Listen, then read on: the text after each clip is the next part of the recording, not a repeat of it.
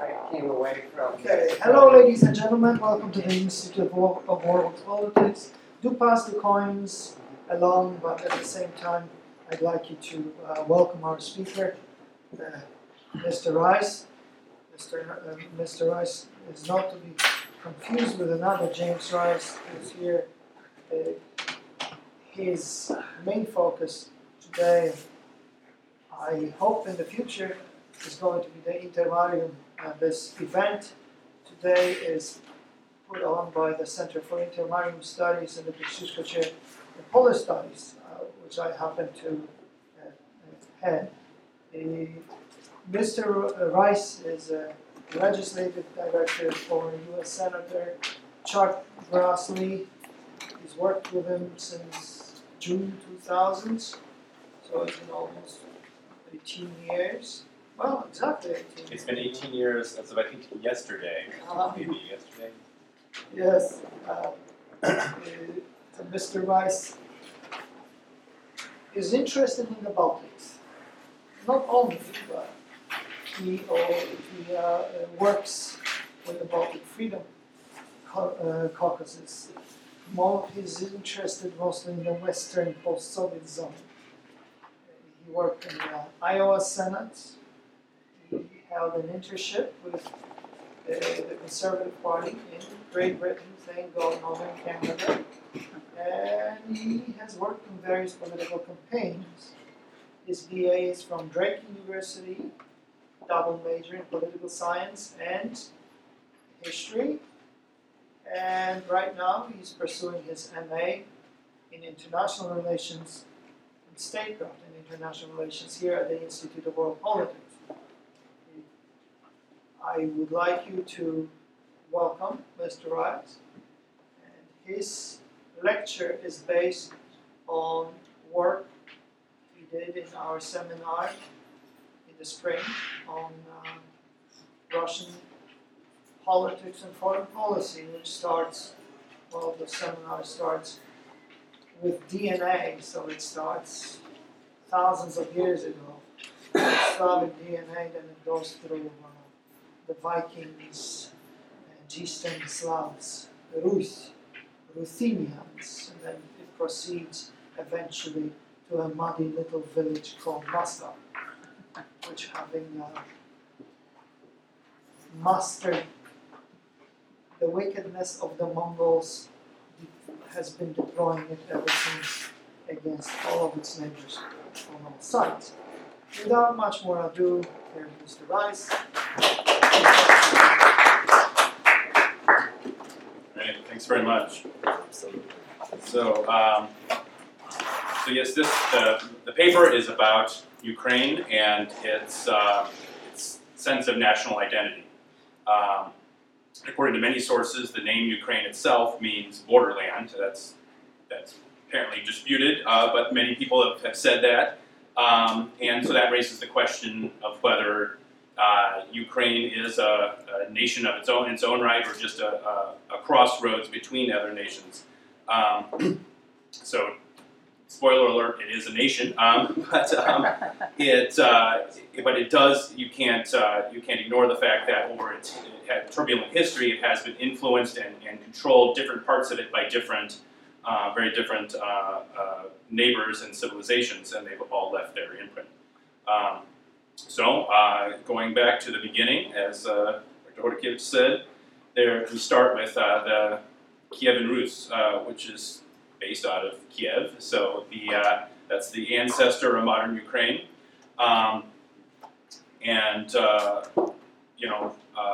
from that we had the Mongol invasion, which essentially decimated the population of Ukraine. That civilization sort of collapsed amongst the Mongol invasions. And at that time, during the Mongol invasion, is when Muscovy really rose to prominence through its collaboration with the Mongols. And also as a result of the Mongol invasion, the Grand Duchy of Lithuania was able to control much of the western portions of Kievan Rus. And so that started the history of Western civilization having a major influence over what's now Western Ukraine. And that, that divide can be illustrated by the Union of Brest and the formation of the Uniate Church in Western Ukraine. That had and there's some interesting aspects of that, aside from just sort of East-West split, in that during that time there was the Cossacks came to rise to prominence in the south and east, and they were sort of a buffer between the Tatars in the south and the Polish-Lithuanian Commonwealth, and so we have a situation where you have a sort of Ukrainian polity that is sort of fending itself off from east and west, and you had essentially the Catholic influence from the Polish-Lithuanian Commonwealth. You had obviously the Tatars and the Muslim influence, and then you had a still Orthodox heart in Kiev, and you have a polity that's sort of balancing off its neighbors to try to chart its own course, and that is a pattern that I've seen kind of reappear in Ukrainian history, is this notion of it carved its identity out by the fact that it's a crossroads between there's different countries on all sides, but it's always managed to kind of play its neighbors off each other to chart its own course. So let's see. So who were the Cossacks? They were mostly bands of runaway peasants from other parts, settled parts of Ukraine, who wanted to live their lives free from landlords and imperial governments. So what we have is an independent streak that maybe you can trace to today. Certainly in Russia has a history of autocratic governments and keeping people compliant. The people who didn't like that ended up going to the steppe, which has some interesting parallels to the American frontier, the idea of independent people that want to live their own lives. They go to the frontier, and that's a spirit that I think you can also see in Ukrainian history. The most significant Cossack polity, arguably, is the hetmanate of Bogdan Khmelnytsky. He became a significant political and military force in the mid-17th century. And that, again, that polity proved adept at regional geopolitics. So, for instance, you have an alliance with the Tatars at that time against the Polish-Lithuanian Commonwealth. So, in the situation in Ukrainian history, there's been a shift in terms of they'll ally with whoever they need to preserve their independence, and that can switch depending on who's the biggest threat at the time.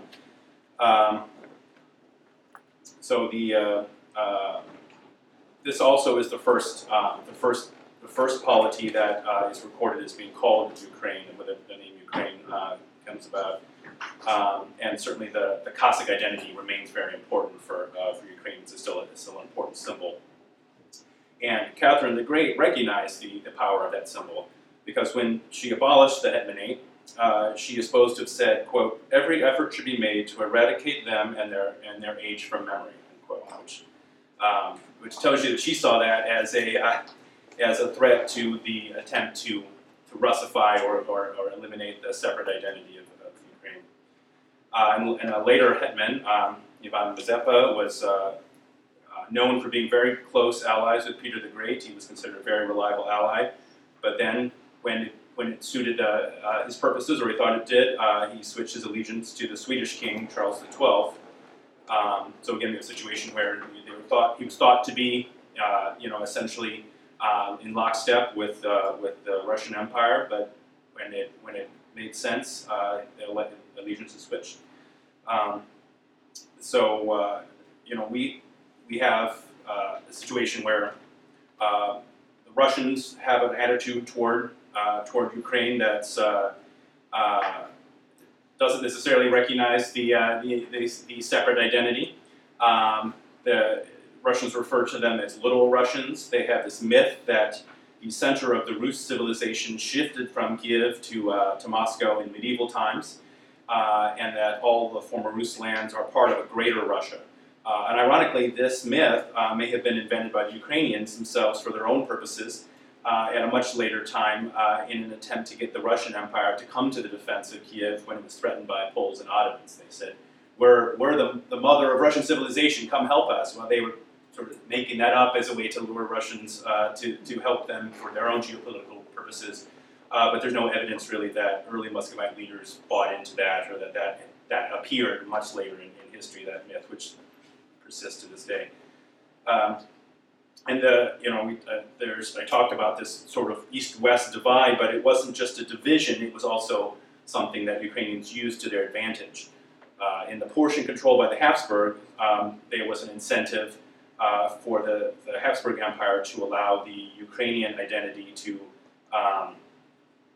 develop as a way of defending against development of a Russian identity. The Russians were trying to Russify the part of Ukraine that they held and create a sense that they're all part of the Russian Empire, and it was a concern from the Habsburgs that those living in Galicia and the Ukrainians essentially under Habsburg rule would identify as Russian. So they were happy to have Ukrainians identify as a separate Ukrainian identity to defend against Russian irredentism, and that gave an opportunity, though, for some cross-border pollination. So the Ukrainians living in the part controlled by Russia would, if the writers would publish then in the Austrian-controlled part, and that helped develop a common literary language amongst all Ukrainians. And then the Ukrainians living in Galicia also used the fear that the Habsburgs had of the Russian kind of influence to get their way and defend their interests within the Habsburg Empire vis-a-vis the Polish minority. The Ukrainians saw them as sort of the biggest cultural threat. The nobility became Polish-speaking under the Polish-Lithuanian Commonwealth, and so there were a lot of people who identified as Polish and spoke Polish, and there was tension under the Habsburg Empire between those two communities, and in order for Ukrainians to kind of get their way, they would sort of threaten the Habsburgs, like, oh, well, if you don't let us win, then we may end up identifying as Russian, and that's not what you want. So they again sort of playing the larger sort of geopolitical actors off each other to their own purposes. And then, of course, we have the Soviet Union. The Soviets, interestingly, they're theoretically the communist ideology is international, so they don't believe in nationalism. But when the Soviets came in, it was important to them to have every citizen have their nationality on their identity card. And they initially, Lenin thought that he could use nationalism to his advantage to win the Russian Revolution, and then, but what you had a situation where you had people with local identities that didn't necessarily identify with the grand nation, and they were essentially forced to adopt a nationality. You had villages where you would say, what is your nationality? What's your people? And they'd say, well, we're Catholic here. Well, that's not a nationality. That's your religion. But that's how they identified. They said, well, or we, and so you have the Soviets come in and say you have to pick a nationality. And so ironically, they essentially helped kind of further nationalism. They also helped that in a way by the Soviets were threatened by the Poles that came under the Soviet control after World War II and the annexation of the what's Western Ukraine and Western Belarus had a large number of Polish-speaking people as well as Ukrainians, and the Soviets repressed the Poles, and that helped sort of Ukrainize the Western Ukraine and make it even more sort of purely Ukrainian in a cultural and linguistic sense.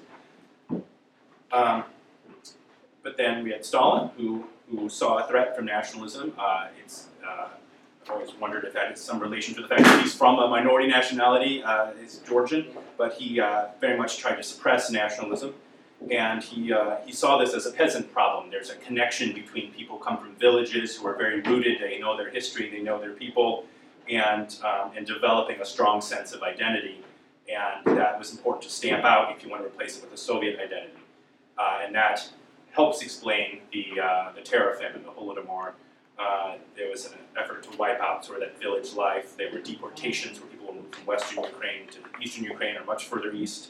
And so there was an effort to kind of suppress nationality, which was not entirely successful. Western Ukraine is still the center of Ukrainian nationalism. And then you have the Donbass in the east as sort of the other extreme that was much more Sovietized, if you will. It was an industrialized area. People were working in factories. There was more uprooted for village life. There were some in-migration to the area for industrial purposes. And so there's much less of a national identity there. People adopted a general Soviet identity. But it's important to point out that Donbass has a history of having a very local identity, and this, the more recent events. There's sort of the Russians would have you believe that the Donbass is Russian. That's not necessarily the case. They identify locally as they have a Donbass identity. They think of themselves, their interest first. For instance, when during the Russian Revolution, the people in that region supported the anarchists who were tactically aligned with communists during the Russian Revolution. Again, it was sort of a tactical alliance situation. They had their own way of thinking. But then when there was a referendum on independence for Ukraine, there was large margins in the Donbass voted for independence, including ethnic Russians. The Donbass had been an industrial showpiece of the Soviet Union, but they felt exploited by Moscow. They being taken advantage of, and so they thought they could get a better deal with independent Ukraine. And it's interesting that in David Satter, in his book *The Age of Delirium*, he talks about Ukrainian nationalists that have been from Western Ukraine coming to Donbass, trying to mobilize the people, and the reaction. He quotes one person saying, "quote It's all the same to us what language we speak, as long as there is sausage," which I think is an interesting encapsulation of the notion. I think it's probably not the case that everybody doesn't care if they change their language, but it is the case that they're interested in their economic well-being, they're interested in what's working for them and how to feed their families, how to make their lives better. Not so much interested in Russian nationalism or Ukrainian nationalism, but how to make their life better. So Donbass is not Russian, but it's also not Ukrainian nationalist. You have to allow for regional differences, and that includes language. That's I think one of the things that we have the folks that are the sort of more Ukrainian nationalists would like everybody to speak Ukrainian. Would like to encourage a stronger sort of traditional European type of nationalism to develop. That's something that is with having a traditional local identity and having been more Sovietized, that's not something that's going to happen overnight, if ever. And you have to recognize that Ukraine, while it is one country and everybody considers themselves Ukrainian, they do have different mentalities in different parts, and so which is fine because the United States has that too. We are a big country that has very different regional characteristics. I'm an Iowan living in D.C., and so it's interesting. I think sometimes Americans, because we have one sort of popular culture and we have theoretically one language with some minor regional differences, we think we're all kind of the same, and I think that actually papers over our differences. But you definitely, I hang around with a lot of Iowans. We identify with each other, and there is a cultural difference between the Midwest and Washington, D.C. And that's the solution to that. That was the case in the 13 colonies. The United States adopted a system of federalism because we were a diverse country from the beginning, and not just because of immigrants. We also had, in fact, one of my favorite books is the Albion Seat, the Four British Folkways in America. That talks about 4 different regions from Britain that all settled different parts of the United States, and you can still keep those cultural continuities to today. You can see where different places on the East Coast where they arrived and then where they migrated to across the country, you can still see that there are cultural differences that carry to today related to those original four, all from Britain, but different regions of Britain with different cultural backgrounds. And so, that's why we have a system of federalism that allows for difference. Everybody has to have the same thing at the same time. And you can still have one country with one loyalty. I think sometimes European-style nationalism can get too focused on, we have to have a very unitary government that, we're one people, we have to have everything the same. If you do have a country where people have different regions, the one party in Ukraine is called the Party of Regions, and it's the one that appeals to folks in the East, and it's also the more pro-Russia party. It'd be nice if maybe the pro-Western party could accommodate some of the regionalism without losing. That doesn't mean you have to lose a sense of national identity and pro-Westernness.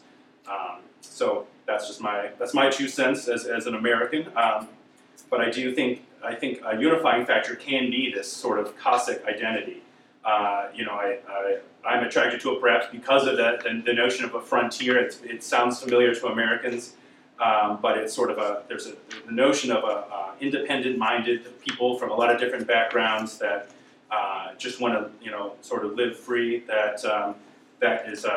That can be a unifying sense of identity in and of itself. That doesn't mean everybody has to have the same, speak the same language or have the same thing for dinner every night. You can have that independent streak can be a unifying factor, but also obviously means that people are going to be different. I think one,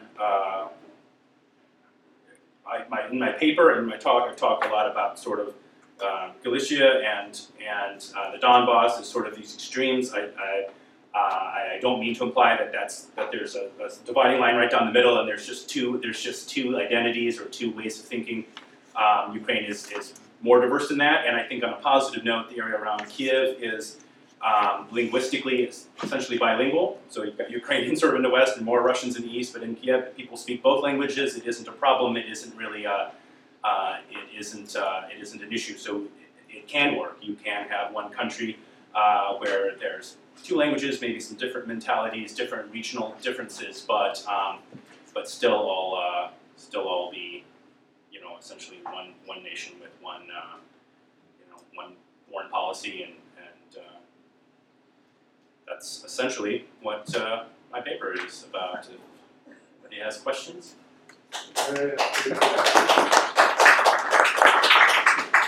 Yes.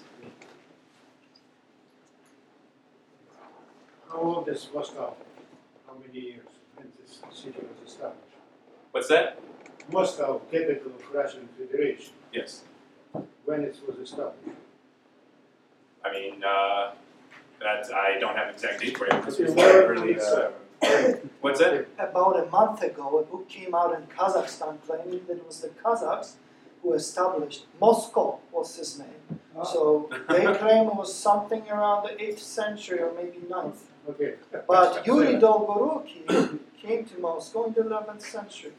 Okay, first time in the monastery, it was village, you don't have Boyarin, but Kuchka. It's 1147. Okay. Again, Moscow approximately 900 years old. What about Krakow? Polish. Because Warsaw now is capital, but Warsaw is relatively young city. Krakow is in 1,000. Yeah. What about Kiev? Kiev, even in Soviet time, in 60s, it was celebration, 1,500 years old city. In some documents, in Byzant, in Rome, 2,100 years old. How come you follow pro-Russian way, pro-Soviet way, call that Ukraine is in Borderland? You don't know meaning words Ukraine. It's Russians and Polish suddenly, they try to convince it's H. No, we are not an H. Not him, not me. I'm, by the way, from Donbass. When I hear you about this different mentality, no. It's different mentality from Washington and from Moscow. Because both countries does want to see strong Ukraine. Yeah. Both countries. You know why? That's what I agree with everything you said. I think the point I was making is that the narratives we're hearing that that it's not one country or that there isn't a single Ukraine are not accurate, and that Everybody who hates Ukraine, subconsciously or something, they start from Kiev and Rus. Kiev and Rus is only a short episode in our history. Before Kiev and Rus, it was Rus and Crimea, Surozh, Reconciling. Before that, in Donau, Danube. Before that, believe or not, Nori in Pannonia is today Hungary. And before that, in Provence, in France. Believe or not. Yeah. Because according to the British anthropological expedition who worked now 4 years in Ukraine, they take samples from thousands of people. Ukrainians, not Slavic people. 40% blood is Celtic blood. And 40% is Goths, who came from Borderland in 2nd century. Yep. And It was only 10% founded by Swedish. And 6% Semitic blood. Okay. It means when in all universities around US, France, I travel around the world, read Russian book, by the way, when people in today's Moscow start calling themselves Okay, I'm sorry, this Russian. was supposed to be a question, not a lecture. If you'd like to come and lecture, you have to sign up. Okay. Thank you. Last sentence. Okay, because it'll never end. We had Hungarians who got mad whether they were Turanians or not. Half the room was asleep, the other one scared. Okay, so, last sentence. I've been in Ireland many times because You I have to have control faced the very flow. similar with Ukraine. 6% now speak Gaelic only. 40 years ago, 10%. Right. Language decreased, but they are strong nationalists. Exactly.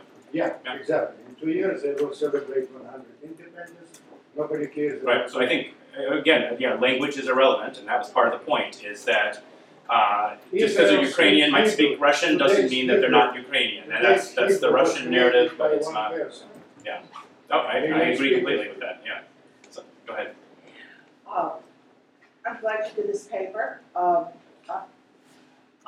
Elaine Soraya, I'm the Associate Rector of a private university in Kiev, Ukraine, which is the only university, public or private, which is Western, US, Canadian, European accredited.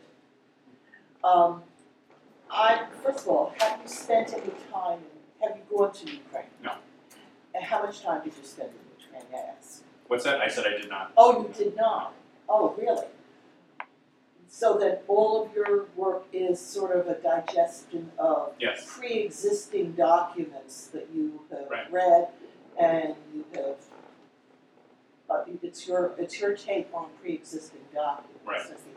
So you did not go into and doing any research within the country Mhm. to do this? Right. I see. I would recommend you do that. I would love to do that. I think if you did that, you would be very welcome. They really welcome Western scholars, so I highly encourage it. I wonder if you could comment, if you're familiar, on the effect of the war on Ukrainian nationalism through the regions from western to central to eastern Ukraine, developing the sense of identity.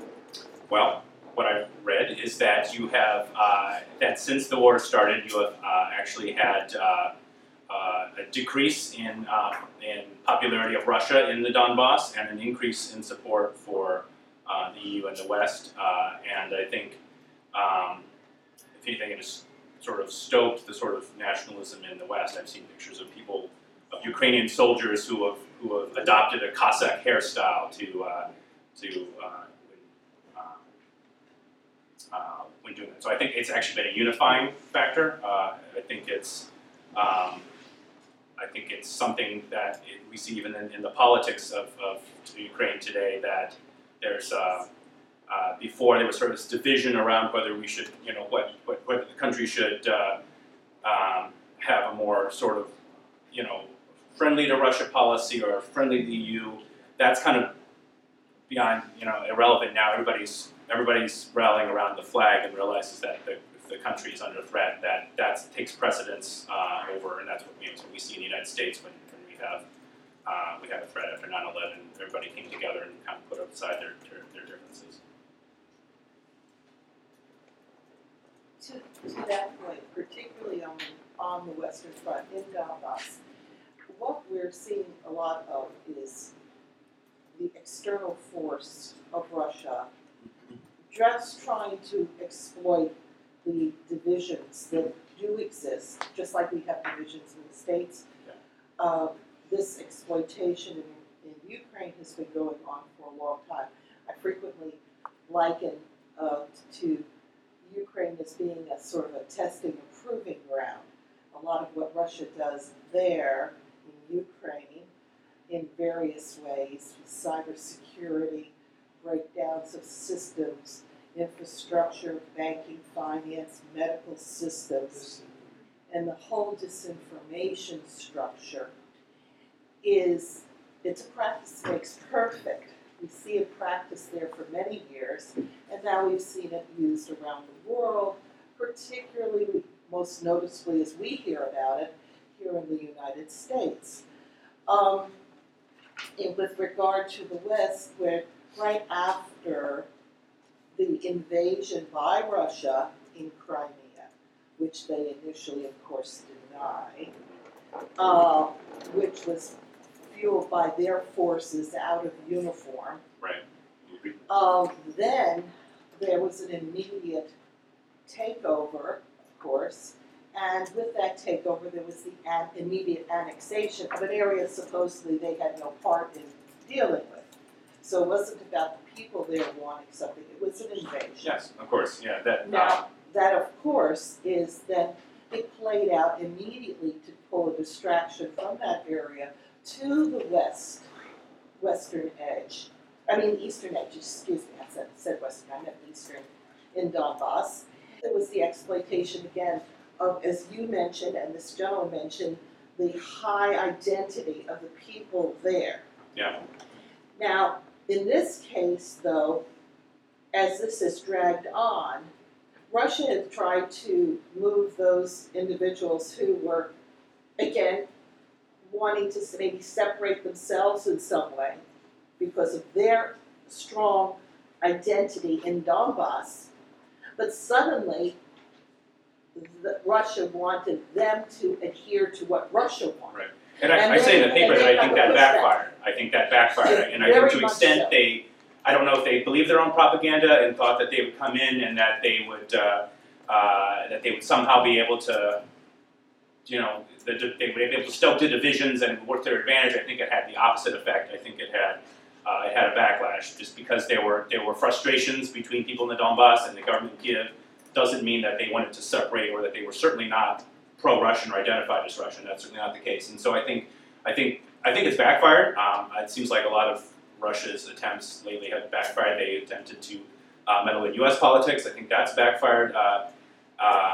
And it certainly is. It is a proving ground. Actually, my main specialty is the Baltics, and I was just in meeting with the Stratcom Center in Latvia and the Cyber Defense Center of Excellence in Estonia, and they were talking about how they actually do kind of look at Ukraine and what's happening in Ukraine in terms of cyber attacks as a way of, they're using that as a proving ground to defend against the Russian disinformation and cyber attacks.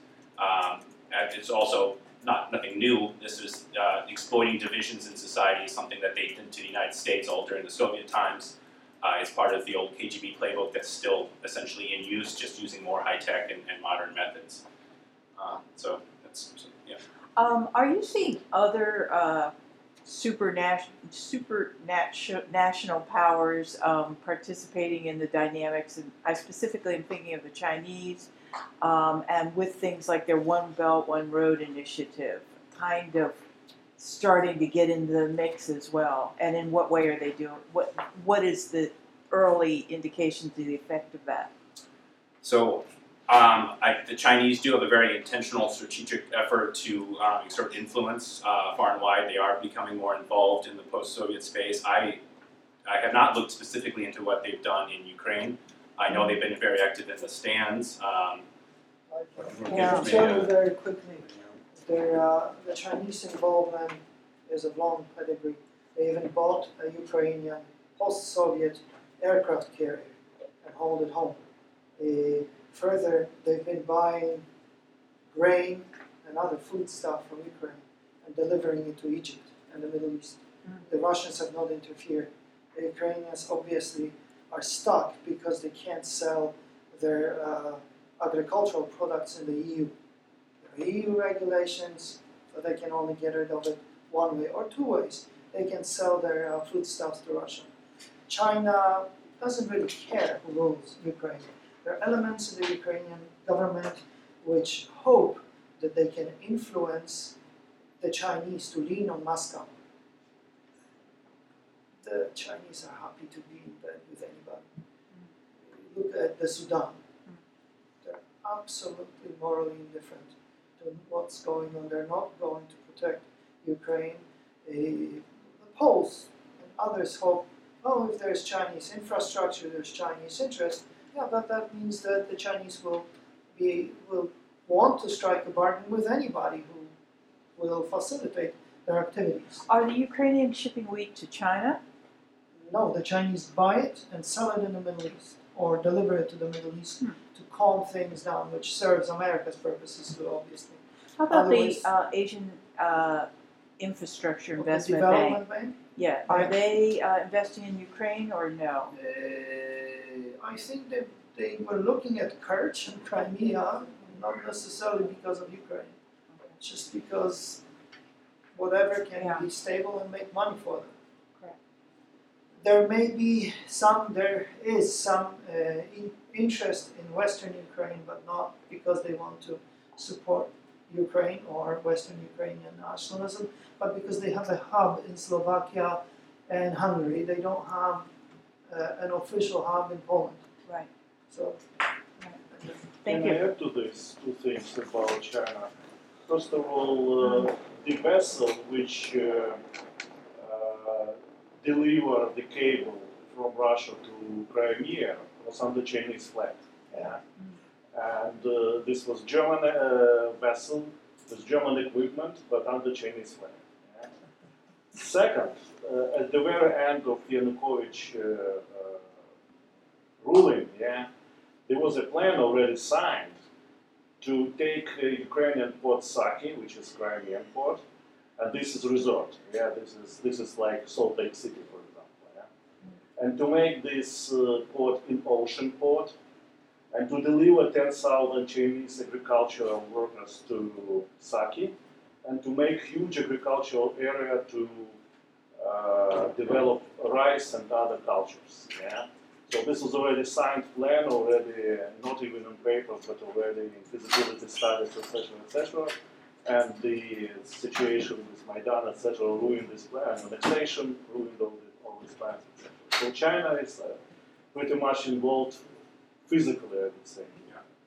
And there are a lot of Chinese people in Ukraine. The only thing that they're not in Kiev and big cities. They're trying to live in small cities, in suburbs, etc. They don't want to be visible. De facto, there are a lot.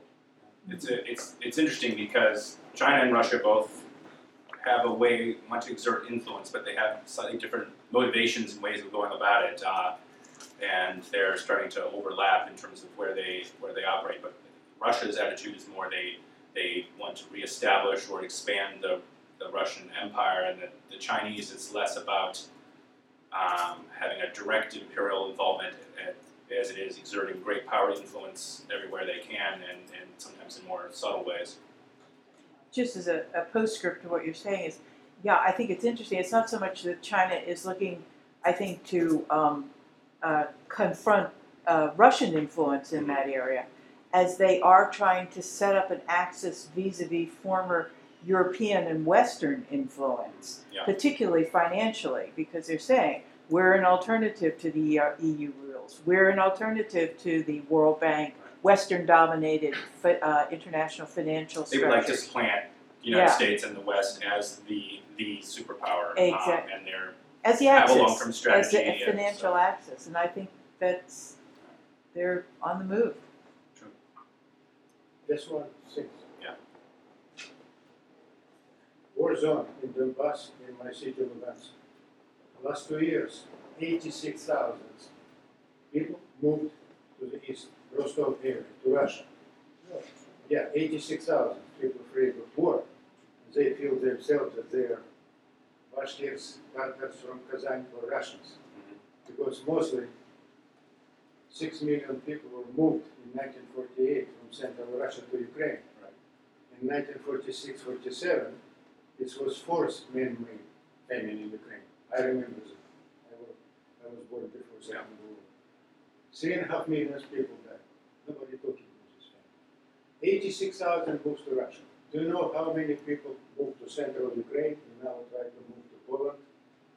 1.5 million. 1.5 million people. Not all of them ethnic Ukrainians, but people want to live in European culture. Right, of course, yeah. Right. Thank you, Lord. All the government opened the door. And now, how many? Almost millions of Ukrainians. Yeah. It's not language. No, I agree. It's not culture. It's freedom. That's actually part of my point. Situation in Ukraine, economical terrible, but 1,800 newspapers, many independent TV stations. You can stay near residence of president or his office and shout and feel you're a bastard. This one. Nobody will arrest you. Yep. Try do it in Moscow. Something against Putin. You know. Absolutely. Yeah. No, I that's absolutely right, and that's actually part of the point of the paper is that explaining what I admire the sort of Ukrainians' independent streak and their and certainly Ukraine has had is a much better tradition of Western style democracy. It certainly hasn't. It has a ways to go to be to perfect it, but I would certainly agree that you would much rather. Sure things. I asked many people in different sessions, why United States government didn't inform Ukrainian government at least 2 weeks before Russian invasion in Crimea. CIA, all agencies, they gave all information about this invasion to the American government. And US, it like this. I don't know that. No, okay, it's first. And second, it's very popular now in DC. Try to convince American officials, Ukrainians, all delegations, they bring words in. Decentralization. Decentralization will be very good for Ukraine. No, decentralization will be end of Ukraine. This Morgenthau plan. Morgenthau, you know this name. I don't know. Yeah, who want to erase German nation, divided Germany for 20 states, destroyed all industry, potatoes field. It's what exactly Washington now wants to do with Ukraine. So decentralization has a certain ring to it for Europeans, and I know there's a history, and that's not. I would say I advocate federalism more along American lines. Our United States has a system of federalism, and it hasn't divided us. In fact, it's united us. And my personal view is that we've moved away from our tradition of federalism, and we are now seeking more and more policies to be decided at the national level. And that has actually caused more divisions in the United States as we've done that. So my view is that you have to allow for local differences. That doesn't mean that you set a precedent for some sort of autonomy or that sort of thing. With the precedent in Crimea, where it was an autonomous republic, then some people could argue that autonomy gave a pretext. I don't advocate for dividing a country up in a way that would fracture it or cause it to break apart. And certainly, I don't think that Crimea's status. It may have been a pretext, but it was a pretext. I mean, it was a Russian invasion. It wasn't a matter of that you allow that sort of degree of local control, and all of a sudden they vote to leave. It was an external invasion. So I don't. I take your point, and I don't advocate for breaking up Ukraine, but I do think that there has to be some accommodation for local differences. It's certainly the case in the United States that we're very divided right now, and I think part of that is due to the fact that we're trying to decide issues like healthcare, education that have an extremely personal impact on people's lives, and we're having a one-size-fits-all situation. If you think about a personal decision about what to have for dinner, sometimes as a family You can't all agree on what to have for dinner, but usually the parents rule it as it's not a democracy. The parents get to decide, but not everybody's always happy. But if you try to have an entire city have the same thing for dinner, or an entire country have the same thing for dinner, a lot of people are going to have something for dinner that they don't really like, and there's no reason why you all have to have the same thing for dinner. So, on important things like obviously, the national security and foreign policy. You have to have a single one, and you can have a strong sense of national identity and a strong foreign policy. But that doesn't mean that you have to mandate, for instance, that everybody speak the same language, or try to encourage people to. You can have regional differences in language. You're going to no matter what. We have differences in language in the United States. Sometimes I think we get lulled into thinking that we all speak the exact same language, and so when we don't understand each other, we don't know why, and it's because we do have some local differences, and we just you have to accept that and accommodate that in any country, in my view. Thank you for that. And just a footnote to my China thing. You might be interested in this, since I know your boss is senator from Iowa, right? And they ship a lot of corn. Oh, by the way, I forgot to mention ahead of time, but I am speaking on my own behalf and not on behalf of anybody else. It's very important for everybody to understand, so for the record. At any rate, I just Googled something, and 5 years ago, China got 95% of its corn from the United States. They now get 95% of their corn from China. From the Ukraine, China buys 95% of Ukraine's corn.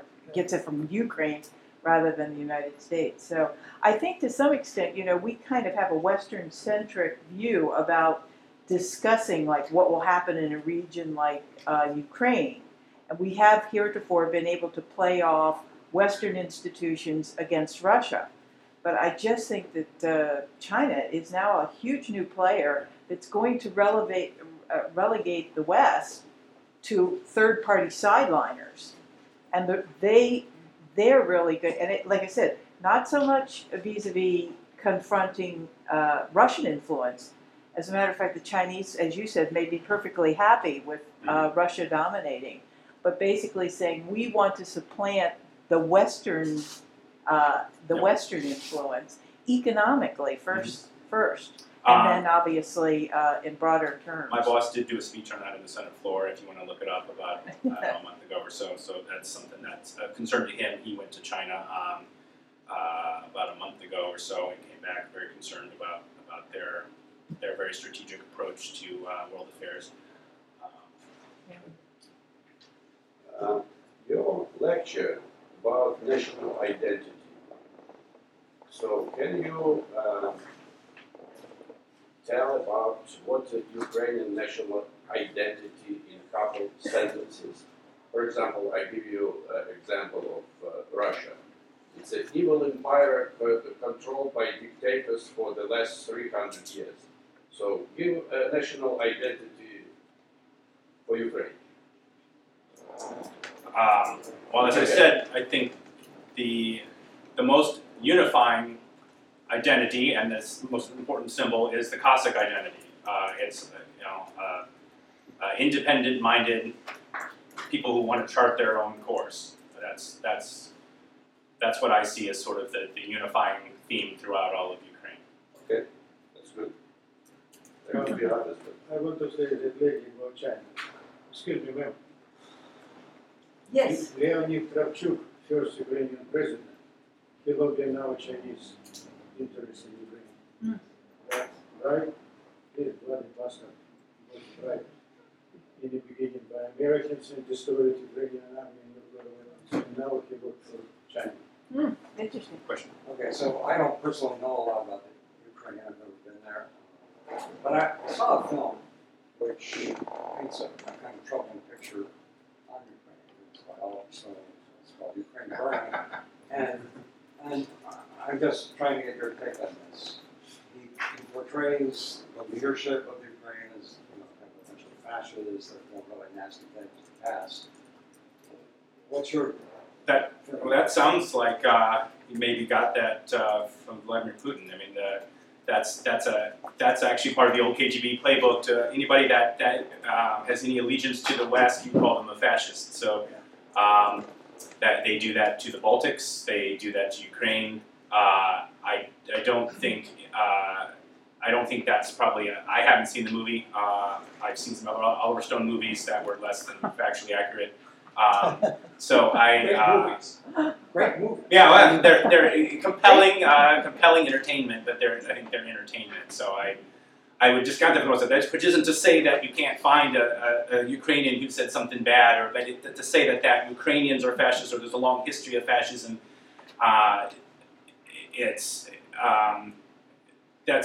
You have to keep in mind that that's being used as a narrative to discredit Western-leaning Ukrainians. There is a history during World War II and things but it's not the case that I think it's a pervasive issue the way Putin would have you believe.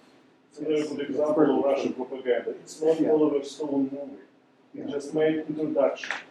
There is a director of this movie who is Ukrainian. This movie was made on Ukrainian money. They just took an interview, very small introduction from Oliver Stone, and they declared that this is a movie by Oliver Stone. Who I'm sure, I think he didn't see this movie either. So this is one more good example of manipulation. And this is on TV. Extremely, this Russian TV is is an honest man in comparison with what they're telling him. So, and this movie is it's not only this movie, it's a lot about Georgia, Crimea, etc. Could you speak to a little bit more to, you mentioned the Baltic states, like Lithuania and so forth. Can you speak a little bit more to their engagement and support of Ukraine? Because do you know about former Ambassador Petros Vaidikunas and his involvement in support of Ukraine, both for the Lithuanian government and also engaging now directly with the government of Ukraine? I don't know specifically about that, but I know that all of the Baltics, that is a major part of their.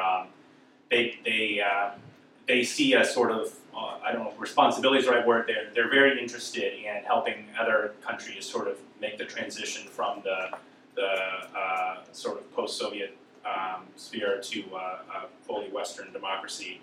So there are a lot of Balts that are very involved in that. A good friend of mine is Estonian who spent the last year in Kiev on a nonprofit that teaches Ukrainians coding to try to help develop the economy and civil society, because you can make Western salaries in Ukraine if you know how to do IT. And of course, Estonians are very interested in IT and have made a name for themselves in that. And the other Balts are also similar. But they both, all the Baltic countries too, also tend to devote a lot of their, to the extent that they do foreign aid or efforts in the region. And so in fact, I attended after the Russian invasion of Crimea, I attended a protest in front of the Russian embassy that was hosted by the Joint Baltic American National Committee. So they take that very seriously. In fact, and last summer when I was in Estonia, there was a protest in front of the Russian embassy there. So it's something that they identify very strongly with, certainly the future of Ukraine. Yeah. You mentioned a little while ago that federalism worked extremely well in the United States. It actually strengthened the country. Mm-hmm. Sort of counterintuitive, like the more independence you give to separate regions, the stronger the country becomes as a whole. That's counterintuitive, but very interesting. How do you see that playing out in Ukraine? I worked in Ukraine just 3 months ago. And what I noticed was in the West there's a very strong tendency towards independent municipalities. They want to work independently of Kiev. They're very nationalistic Ukrainian, but they want to be independent of Kiev. Central parts of Ukraine and eastern parts of Ukraine that we visited were very Soviet in their mentality. We want to know what the next steps are. We're waiting for Kiev to decide for us. So you do have very, very different sort of mentalities. Your statement about federalism working so extremely well in the United States, could you cast like what your image would be for Ukraine. Well, I will say that I am not going to draft a constitution for them, and I don't think maybe federalism is the exact American model in the sense that we have different states that are but I think more local control. That not everything has to be decided in Kiev, and I think actually maybe the municipality model is better than say carving up Ukraine into this region is going to have its own regional government, and that may not be helpful. It may not be easy to do. It's not a matter of they didn't start with 13 colonies and then come together. It's a very different history. So the American analogy works to a point, but it's obviously not perfect. It's a very different country. But I think the general principle of allowing for regional differences and not deciding things nationally that don't have to be applies. And I think probably the main thing I think of is in terms of language policy, maybe education to an extent there can be some local control in that. That doesn't mean, to your point, that we should be making regional governments where they didn't exist, or where there's not a history of that, or it's not appropriate. So I'm speaking mainly to a general principle, as opposed to I'm going to come in and say I think this is how you should arrange your country. Can you imagine local government in Catalonia, Castilla, Galicia, Vasconia, Andalusia? No. Spain, France, Normandy, Britain, Ile-de-France, Provence, Vasconia? No. In Poland, Kashuby, Mazury, Mazovshe? No. United States never tried to divide this country. Hitler I don't think the United States should try to divide anybody. Really? I'm not advocating for U.S. foreign policy to tell Ukraine what they should do. I'm saying as a single person, this is my thought is that local control is like all of us, we remember Sherman March to South, how North respond for Southern state, right to say, we're not completely different, but local government, okay? And we know what's happened in Balkans. In Balkans, what's happened? I was there. I saw in my eyes 320,000 people slaughtered. Okay? Now, same story tried to do it in Ukraine. And you know why? Why Balkans? Why Ukraine now? It's not war against Croats or Serbians or Kosovo or Ukrainians. It's war against Germany. If United States government really want to crush Russia, about European countries, 3 countries, Poland, they're very brave people. Yeah. Yeah, really. I have a lot of friction when I travel around Poland, when I have Ukrainian symbols. Many people say, you're pro-Nazi, you're terrible things during the Second World War. Yes, I told you, yeah, we did it. And you did it also against us. Because both of us, too much temper, Polish like Ukrainians, we love freedom. I don't care about my lifestyle, how many. I never, by the way, in my life, I almost say that it suits in town. I don't like this.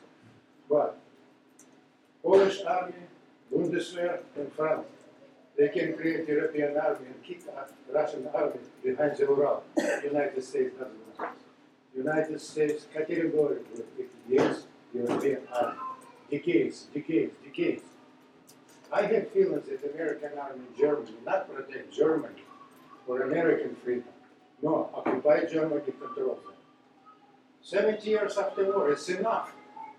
Enough. And a lot of Polish people have nuclear weapons, what Ukraine can produce. I disagree with that, certainly that impression. In fact, I think one actually interesting point is that I talked about the history of Ukraine playing off great powers against each other.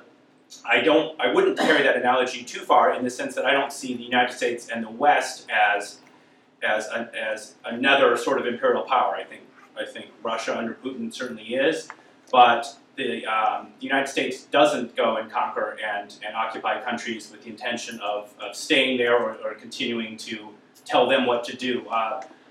The Russians will tell some of my Baltic friends that that you left our sphere and now you're just puppets of them, and they say no, we actually begged them to come here. And when I was there, they were essentially asking for more American presence there, and that's because they want to be Western and they see the United States as the best guarantor of being able to preserve the sort of Western civilization and democracy.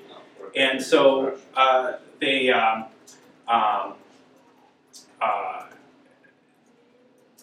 I was going to say, Well, just to that point, you were talking about the Baltic, and I was glad you brought it up because that's what I was hoping to hear you say regarding some of the Baltic, your experience with the Baltic areas, and which coincides, of course, with Poland and coincides also with so much of Ukraine. But yet, with all that desire for engagement with the West, with Europe, with with the U.S., North America, Canada too, a lot of Canadians involved in this. Why have we seen so tone deaf the Trump administration, and beyond tone deaf, decrying NATO, when the Baltic states have embraced it because of the situation?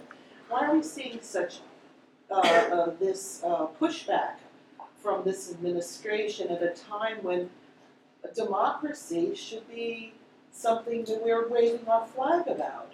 I can't answer that.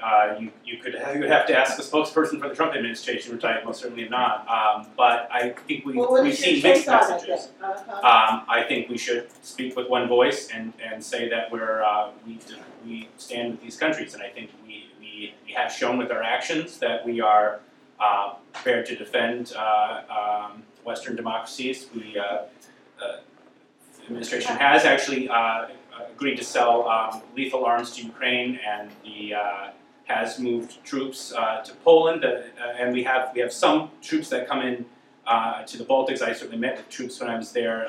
They would like a permanent presence, because they believe that the American presence is more important than the Canadians or the Germans or even the British in terms of sending a message to Russia.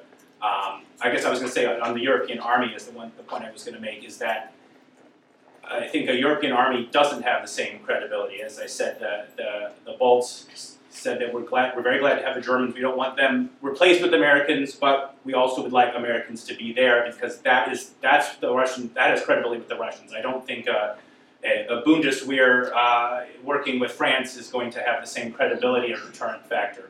Anyway, well, thanks very much for everybody for coming, and Thank you.